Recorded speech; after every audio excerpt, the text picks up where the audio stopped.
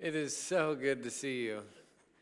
It really, really is. I doubt you follow the details of my life very closely.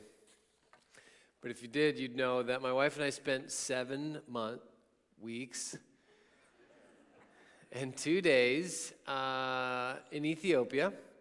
We got back a little over 2 weeks ago, and we finalized the adoption of Mercy. So we traveled. We went to Ethiopian federal court and raised our hand and said yes to the right questions and got stamped and took custody. So we spent about 5 weeks in a one-room guest house with Mercy, having fun, figuring this out, while we waited for immigration to issue her a passport, cute little baby passport.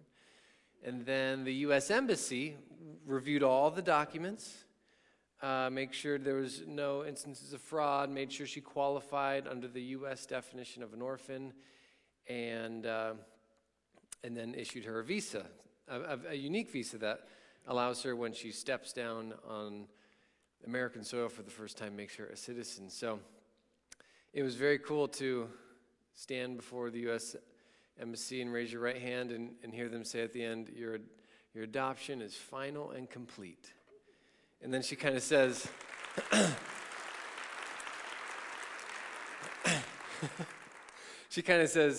it's very difficult to reverse this. Okay, we have no place. But in honor of Barb, I should probably show you some pictures, right? It's just kind of how we do things. Our first trip to Target, getting ready for Halloween.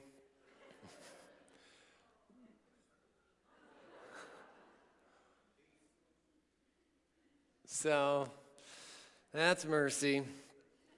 She, oh, man, oh man, oh man. She couldn't be here this morning. She's studying for the SAT. Now, we are having so much fun. What a blessing. She's so cute, almost perfect. If only she was a boy.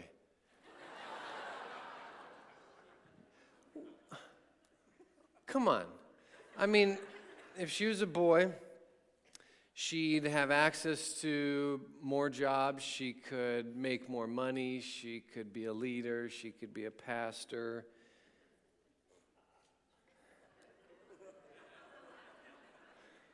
She could, she'll look cute.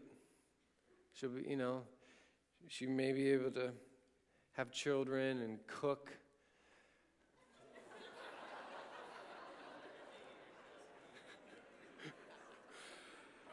I don't believe a word of that. I don't believe a word of that. And, but maybe half the world does.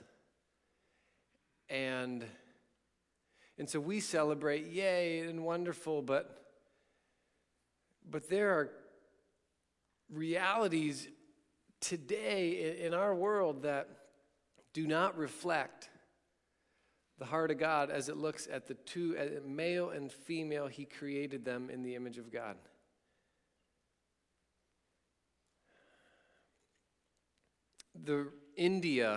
India's most recent census data came out in 2011, and there were these shocking gender ratios.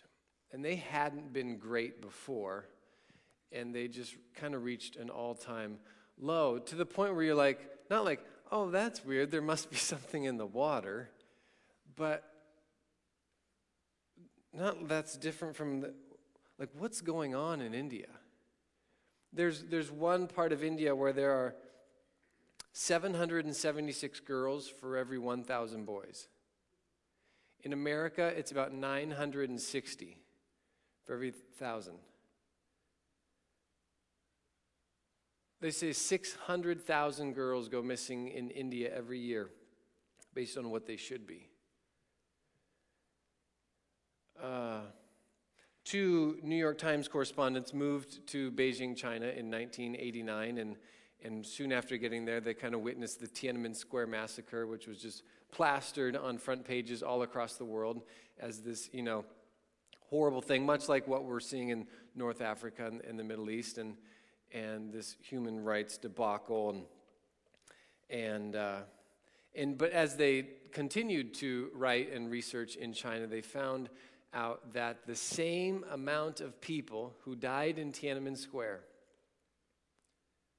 that same amount of girls die every week of the year for being girls, 39,000 a year. They write in their recent book, Half the Sky, the global statistics on the abuse of girls are numbing. It appears that more girls and women are now missing from the planet precisely because they're female than men were killed in all the battles of the 20th century.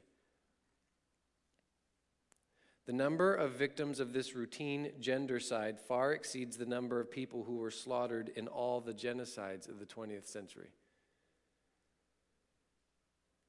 It's just a bad time in the world to be a girl.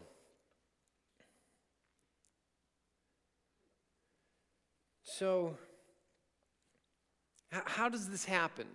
There are some economic realities that are far from most of us that don't justify it, but help you get into their head. And in China, there's a one-child policy because the country's population was just ballooning. Ethiopia doubled in population in like 50 years, and it's one of the reasons why it has per capita the highest number of orphans in the world. And so it's just difficult for countries to grow with these paces. So China said one child. Well, China doesn't have like strong retirement structures or social security. And so the way that moms and dads live beyond their ability to earn a living is through their children taking care of them. Their male children who take care of them. So if they have a girl, their girl will marry and their family will take care of his parents and they'll be left. And so you begin to see how this happens. When we were in Ethiopia, where many families would have 6 or 7 kids, there wasn't enough food, enough money to go around. And so if you can only send 2 kids to school, you'll send the boys. Because similar there, they were the ones that will provide for you later. If you only have so much money for medicine, you will give it to the boys. And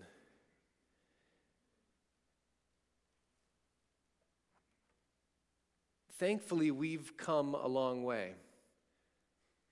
I mean, ladies, you've been able to vote in this country for 90 years.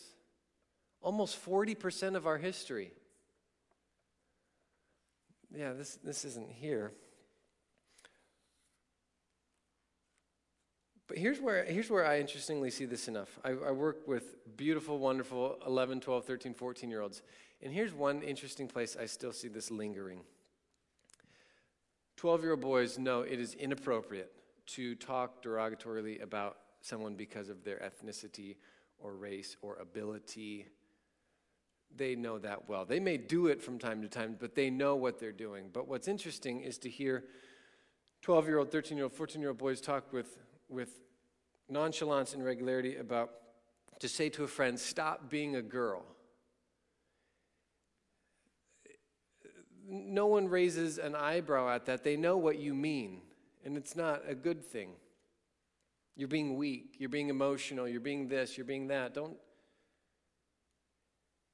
So for all the things that we look back on if the humanity family looks back, there are times in our history where we go, oh man, we kind of blew it there. We really missed the boat there. We used this exact book to support slavery at points in our history. Ooh, that wasn't good. We shouldn't have done that. But this particular one seems to have a lingering effect in the world today. Now, I'm not on a mission because of mercy. This isn't a political message about equal pay or the rights of girls. Not that those aren't important. This message today is about Jesus.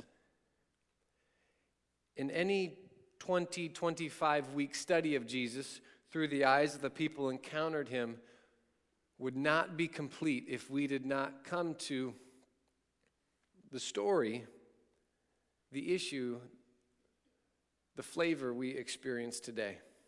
You see, all throughout history, humanity has had these sophisticated and even primitive ways of categorizing itself. There's some grid we develop implicitly that helps us make sense of people. And so some are in and some are out, and some have power and some don't. And based on whatever we value, education, weight, gender, skin color, throughout history, we've just kind of grouped each other this way. What we see in Jesus is a conspicuous absence of the grid. Oh, there was a grid during his day, as we will see. There was very much a grid of who's in, who's out, and who's up, and who's down. But what we see in Jesus time and again is this conspicuous absence of the grid. What you see in Jesus is a scandalous, generous inclusivity of anyone who would follow him. Where the proximity he allowed you or the prominence he gave you in his kingdom was not based on what you brought to the table, but on how you came to the table.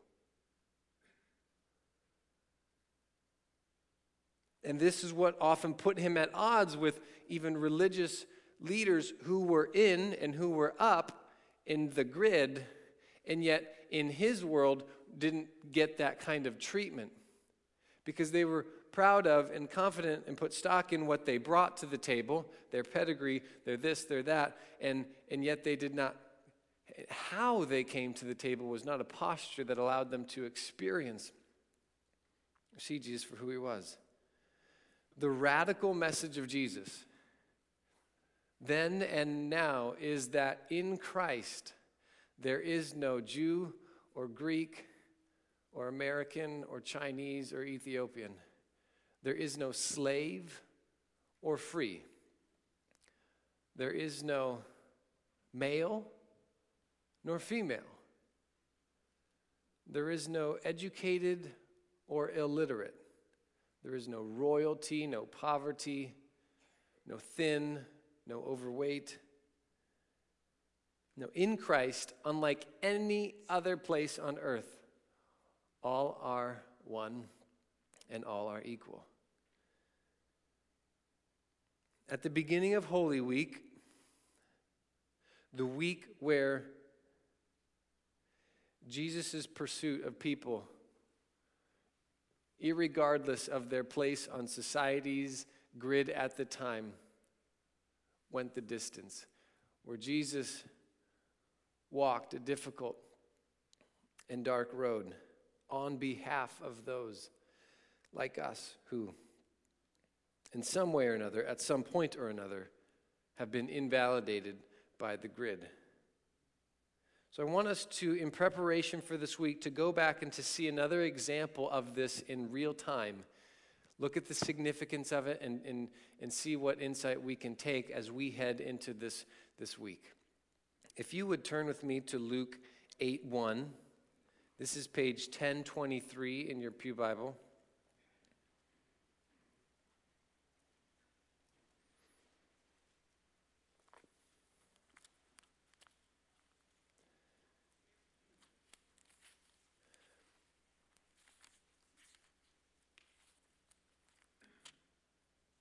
Luke 8:1. After this, Jesus traveled about from one town and village to another, proclaiming the good news of the kingdom of God. The 12 were with him, capital T, and also some women who had been cured of evil spirits and diseases. Mary called Magdalene, from whom 7 demons had come out, Joanna, Susanna, and many others. These women were helping to support them out of their own means. Now, to us, this reads fairly sweet. What happened next? But to a first century Palestinian observer, hearer, reader, this violates all sorts of norms. that women would be mentioned by name in first century literature is incredibly rare across that section of the world. You will find very few women mentioned by name in any, even extra biblical literature of that period, of that time. Most women who were mentioned in relationship to either their husband, so-and-so, the wife of Herod's housekeeper, or in relation to their children, so-and-so, the mother of the sons of Zebedee. That is what gave them kind of a reason to be mentioned in the story. And yet you see in this part of Jesus' traveling disciples, women who are mentioned by name, who have left their day-to-day world and are part of Jesus' ministry leadership team. In fact, the first person mentioned in the list, which in most literature of this time was like a position of prominence, so a lot of the way you made your point was to repeat something multiple times or to put it at the beginning of the list and to kind of rank it. And so Mary Magdalene, who we're going to look at today, is mentioned 14 times in Scripture, and often in a bunch of lists of women. Every instance except one, she's the first person in the list. She's probably single, because you even see the other women in the list, who the wife, Susanna, in most places they would list who they were related to. So the fact that Mary is not mentioned with anyone seems to suggest that she's single. She also had 7 demons that had come out. There's 2 ways you can look at this. 7 in the Hebrew world is a number, and it's also kind of a symbol. As you see 7 show up throughout Scripture, it kind of means wholeness or completeness. And so what they're saying is either she had a ton of demons come out, or this picture of almost complete possession, meaning the degree to which, the place from which Jesus had rescued her was far more significant than for most people. Now, this would have given her an ostracized, almost an unclean status in that Jewish world. So whatever in her life led her to this point where she was so influenced by darkness and possessed by darkness, we don't know if that was voluntary of her own self or whether that kind of came at the hands of someone else. But how that would have manifested itself would have rendered her unclean. And so at the top of the list is a single, formerly unclean woman traveling with Jesus as a disciple. This is insane. One commentary writer says this: for her to leave home and travel with the rabbi was not only unheard of, it was scandalous. Yet it was an intended part that women be witnesses from the earliest part of his ministry until his death and benefit from his teaching and healing. Jesus' lack of a grid is evidenced here. One other person writes, the world order is being overturned. From the highest political power to the deepest cultural patterns, and it begins with this new community. It will be these women, the last, who become first, who will be entrusted with the resurrection message. So I just want you to know that she shows up in the middle of Jesus' life, in the regular things. And now some people have taken Mary Magdalene and kind of painted this scandalous woman, who bare Jesus' love child, and it makes for good fiction, but here's why that's probably very, very far from the truth. Jesus' opponents loved to jump on anything that he was doing to kind of bring down his reputation, right? So anything that he was doing that was kind of like off or wrong, they were jumping on. And yet they find a lot of things. You eat with sinners. You heal on the Sabbath. You call yourself the Son of God. You teach without the authority. But they never mention, and Mary, you guys are always off, flirting. And This never comes up, which says, for the most part, this is a non-issue. In fact, there's nothing weird written about Mary in that sense until 150 years after the time of Jesus. So all eyewitnesses never go there. Let's jump ahead to Holy Week. We are going to go to, let's go to Matthew 27:55. This is page 988.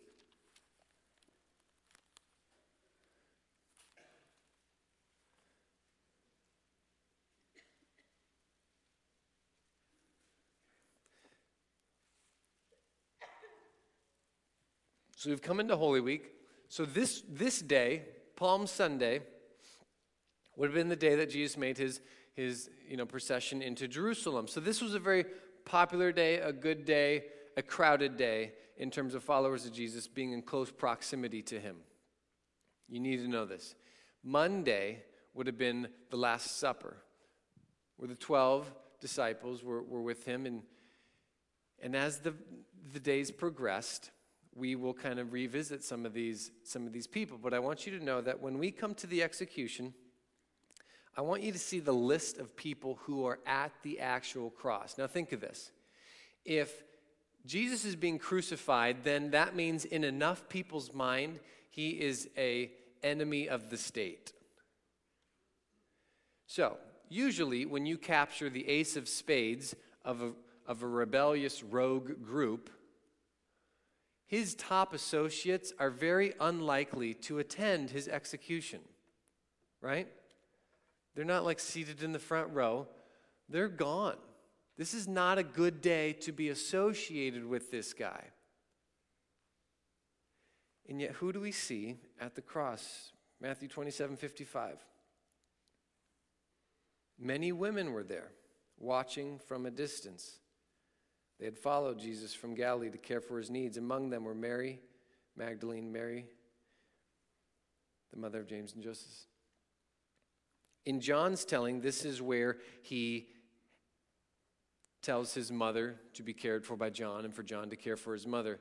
Of all four tellings of the crucifixion story, only one author puts one male disciple at the scene. They didn't have something else going at the moment. What you see is as Holy Week progresses, the crowd of people that is willing to be associated with Jesus dwindles. The male disciples who'd been given especially positions of prominence and leadership are conspicuously absent. And yet a woman who had been delivered from much and who had left her world, had means, and had committed herself to following Jesus and to supporting Jesus, she's there. Let's go to the burial.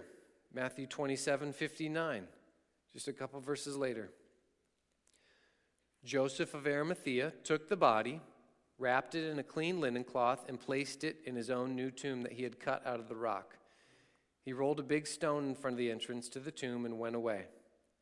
Mary Magdalene and the other Mary were sitting there opposite the tomb.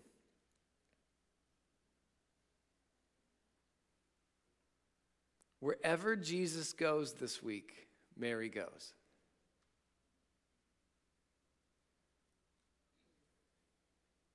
Not many can say that. If you go to Matthew 28, verse 1, after the Sabbath, at dawn on the first day of the week, Mary Magdalene went to look at the tomb.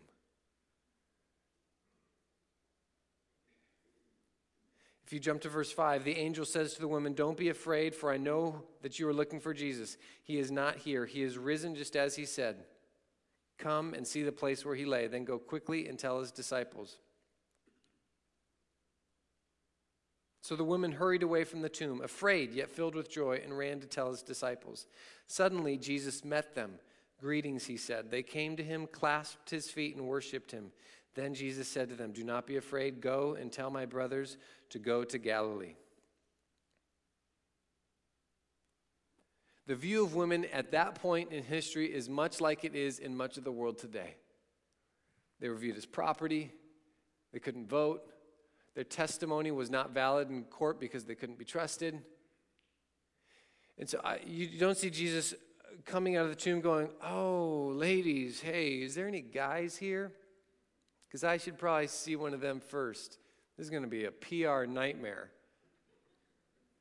No, Jesus trusts. God sovereignly allows Mary to be the first person, the only person who was with Jesus at every key element of Holy Week. Did Jesus validate Mary because she was a woman? Did Jesus validate Mary and allow her proximity and prominence because she was a woman? I don't think so. I think he didn't invalidate her because she was a woman. It's not like it gave her special access, but it didn't restrict her from any access. And Jesus does not tell his disciples to go fight for rights and to do all these things. He just lives it himself, regardless of what society's view would culturally allow. Jesus is establishing a new cultural reality, a new kingdom, a new community. And in this community, it is most known for love. It is most known for a conspicuous absence of the grid. And Jesus' closest followers reflect this. You see one of everyone. Being a woman was not the only way that people could be invalidated. It wasn't then and it's not now. But you see among Jesus' followers, the disciples, the people he allows himself to be associated with, this, you have Matthew, the tax,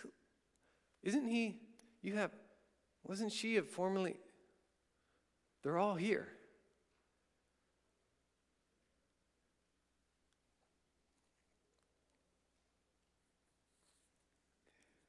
The most unlikely bunch, the most diverse bunch, a perfect bunch. In Jesus' kingdom, the last are first and the first are last. This Holy Week, I would say in the most respectful way possible, act like a girl. Act like a girl. Mary's picture of devotion and the disciples' absence from the events at the end of the week show us she's the role model, she's the hero, she's the example.